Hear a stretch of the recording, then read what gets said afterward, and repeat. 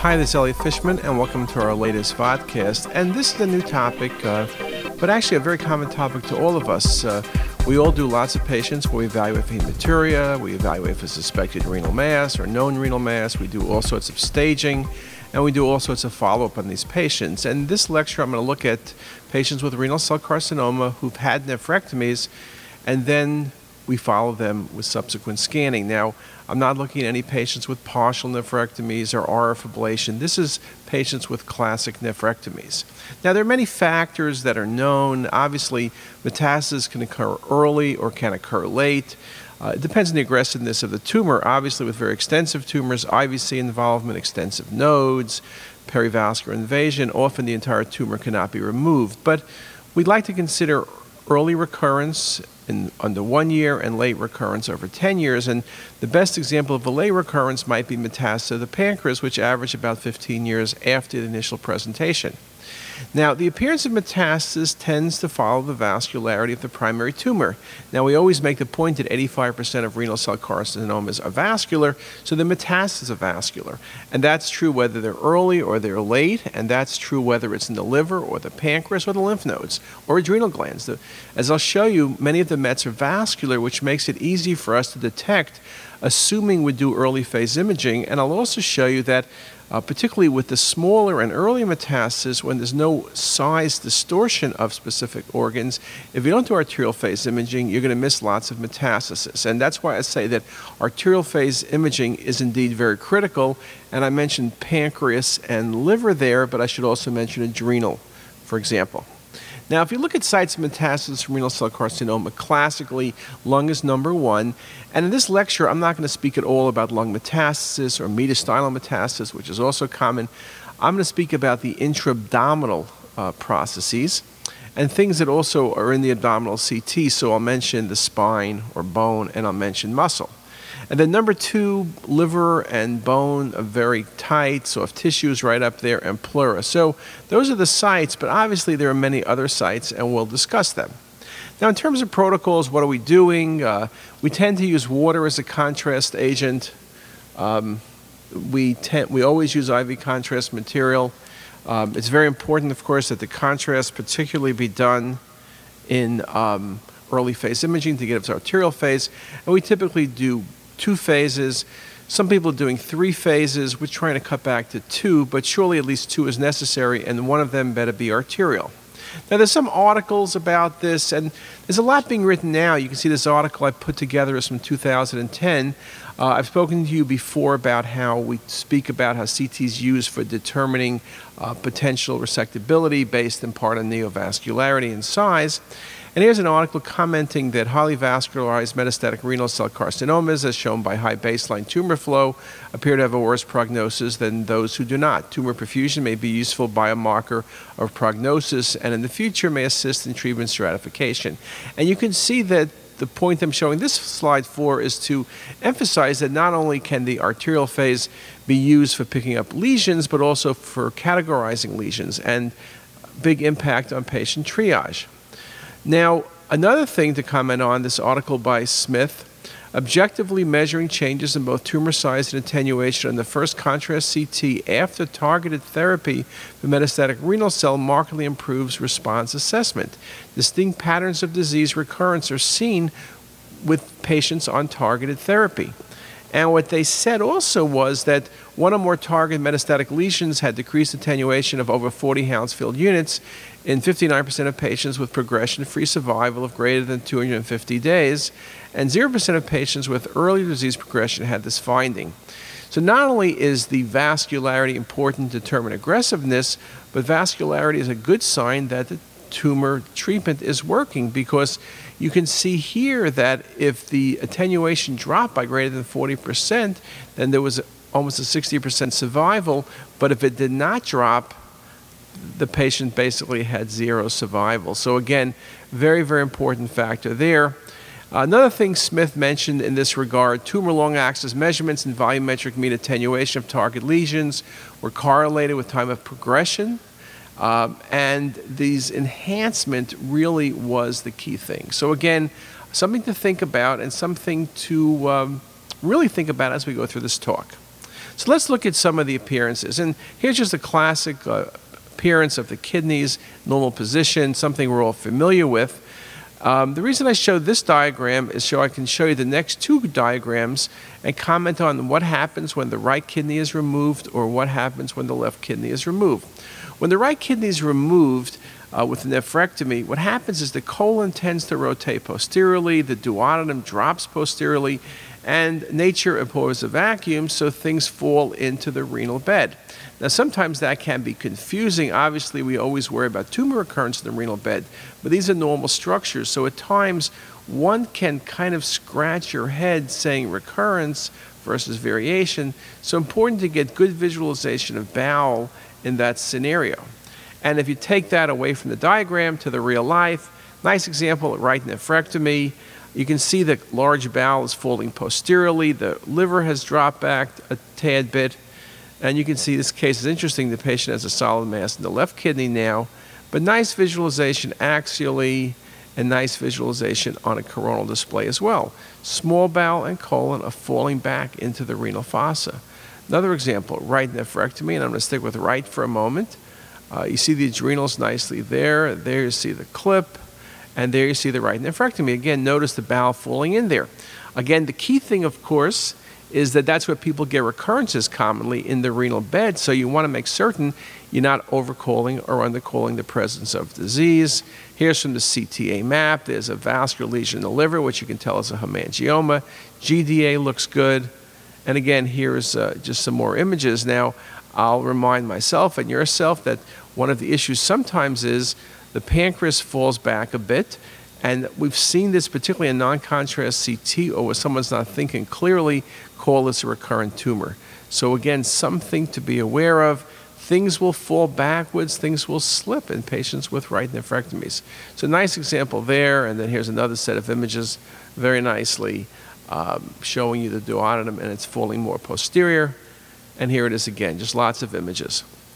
When patients have more extensive tumors, they may also get IVC resection because of tumor extension, and you can see a nice example here. So those patients may have a bit more scarring in the renal bed. Here's a nice example of that IVC reconstructive. There's that tube that was reconstructed, and you can see clips by the psoas muscle on the right, a couple drains in place, nicely shown in the MIP imaging that the shunt is patent. There's the left renal vein coming over with a graft.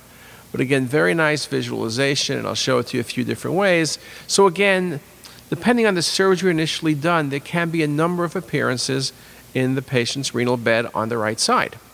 Now, the left side has very much similar things that happen. The difference is organ-related. We have the spleen, and the spleen often slips back right into the renal bed. Colon also falls back. The pancreatic tail can fall back. Small bowel can fall back. Some examples. We also can see the stomach falling back a bit, giving a pseudotumor, which was the case here. And this set of images nicely there. You can see how the spleen rotates posteriorly. And example, another patient where the small bowel is falling right into the renal fossa. Again, opacification with water of positive contrast makes your life a whole lot easier in picking up recurrence. Now, what about recurrence? Well, a common thing we'll see is adenopathy. We can see adenopathy very commonly in the renal bed. We can see it in the contralateral renal bed. We can see it in the para-aortic regions. And very commonly, as long as the primary is vascular, the nodal masses will be vascular. We can see nodes that are extensive up and down the diaphragm, very bulky. We can see nodes going up into the chest or just a few local nodes. And typically, we'll describe very small nodes, but a node over 1.5 centimeters is really what's going to bother us. So examples. Let's look at the renal bed recurrence in this patient post-right nephrectomy. And you can see here a small hemangioma, right lobe of liver, but look at those nodal masses. You see it's cystic, and here I'll show you again another set of images. Very large mass encasing what was the region of the right renal artery, bulky in the aortocaval space, just very, very nice appearance. And you can see as I go through this set of images, in this case the nodes cross the midline, lift the aorta off the spine. The nodes are enhancing on the early phase imaging. They're also necrotic. That's very common. But the enhancement is a very, we mentioned before some of its importance, but also something we see commonly in the renal cell. Other things can give enhancing nodes. Islet cell tumors can give enhancing nodes. We talk about Castleman's disease. But you got to think, obviously, in this case with nephrectomy, renal cell carcinoma.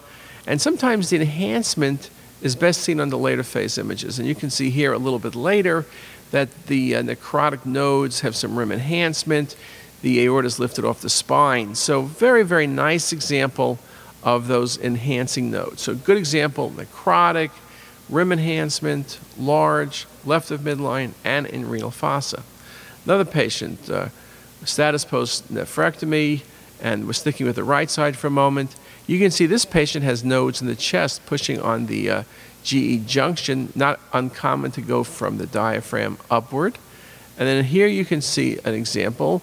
There's some nodes around the patient's celiac axis, and we'll follow this down a bit.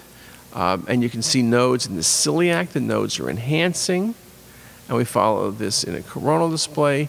And you can see there are celiac nodes here. Celiac nodes, we think about typically esophagus, we think about stomach, but metastatic renal cell, lymphoma, both can go over there. But again, you can see that sometimes the nodal spread is away from the renal bed and away from the area you typically think about it, and gone to areas like the celiac axis. And again, the enhancement is impressive. Another example, right-sided, the patients had particularly patients with involvement of the IVC. You can get very large nodes. Here you can see nodes in the paraortic region growing up literally to the diaphragm.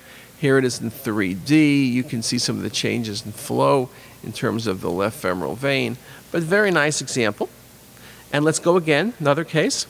Now I will admit sometimes it's a little bit tricky when you're looking for nodes, because if you only have non-contrast CT, at times it looks like cava. It can indeed be very tricky what you're looking at. And in this case, just look very carefully as I look through the images, as you go to there, to here, where you can see this large nodal mass sitting between the aorta and IVC. It's enhancing.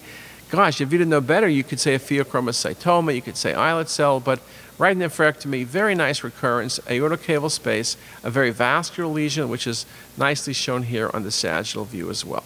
So those are common recurrences. I gave you a right renal bed focus. Let me take you over across the aisle to the left side.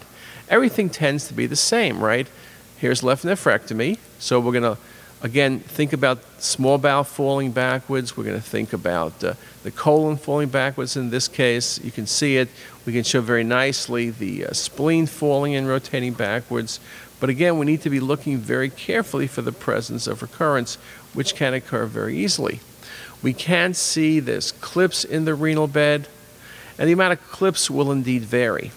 I showed you before some examples, and I'll show you another example of the patient's right kidney functioning normally and excreting contrast normally, and now showing you the patient's left renal bed, where the spleen is sitting, almost looking like it's a kidney, but again, it's just simply rotation, and here's the CT urogram. So those are the normals. Abnormals. Follow this patient, spleen's rotated posteriorly, pancreas is dropped back, but look at that large nodal mass. Left nephrectomy, local recurrence, nodal bed, hypervascular, nicely shown there, or in these other two images. You can see it here as well. Hypervascular lesions in the renal bed, classic recurrent renal cell carcinoma.